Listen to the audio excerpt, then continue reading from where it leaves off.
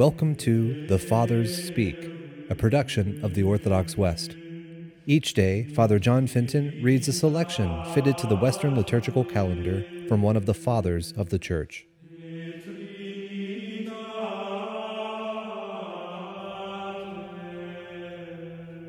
On this Saturday in which we commemorate the Holy Mother of God, let us listen to a portion of a treatise against heresies by our Father among the Saints, Irenaeus.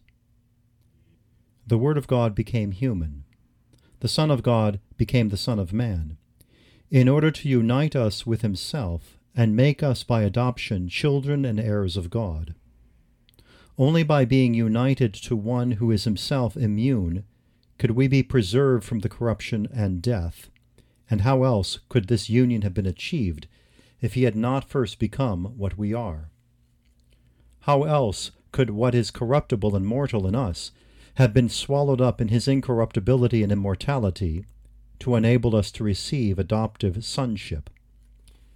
Therefore the Son of God, our Lord, the Word of the Father, is also the Son of Man. He became the Son of Man by a human birth from Mary, a member of the human race.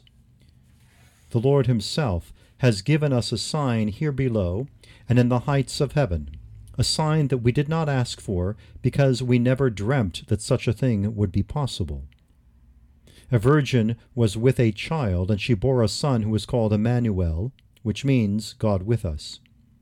He came down to earth here below in search of the sheep that was lost, the sheep that was in fact his own creature, and then ascended into the heights of heaven to offer to the Father and entrust to his care the human race that he had found again.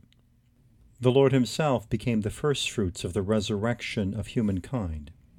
And when its time of punishment for disobedience is over, the rest of the body, to which the whole human race belongs, will rise from the grave as the head has done. By God's aid, it will grow and be strengthened in all its joints and ligaments, each member having its own proper place in the body. There are many rooms in the Father's house, because the body has many members. God bore with us patiently when we fell, because he foresaw the victory that would be won through the Word. Weakness allowed strength its full play, and so revealed God's kindness and great power.